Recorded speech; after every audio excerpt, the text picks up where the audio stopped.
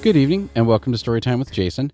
I'm Jason, and tonight we read from a real-life library book, the Oxford Dictionary of Nursery Rhymes, and we are reading a story called The History of an Apple Pie, and you'll recognize it as the standard A is for apple, B is for bat sort of format.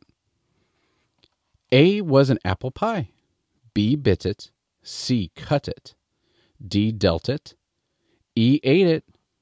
F fought for it. G got it. H had it.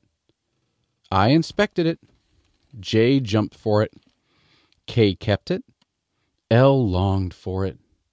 M mourned for it. N nodded at it. O opened it. P peeped in it. Q quartered it. R ran for it. T stole it. S stole it. T took it. U upset it. V viewed it. W wanted it.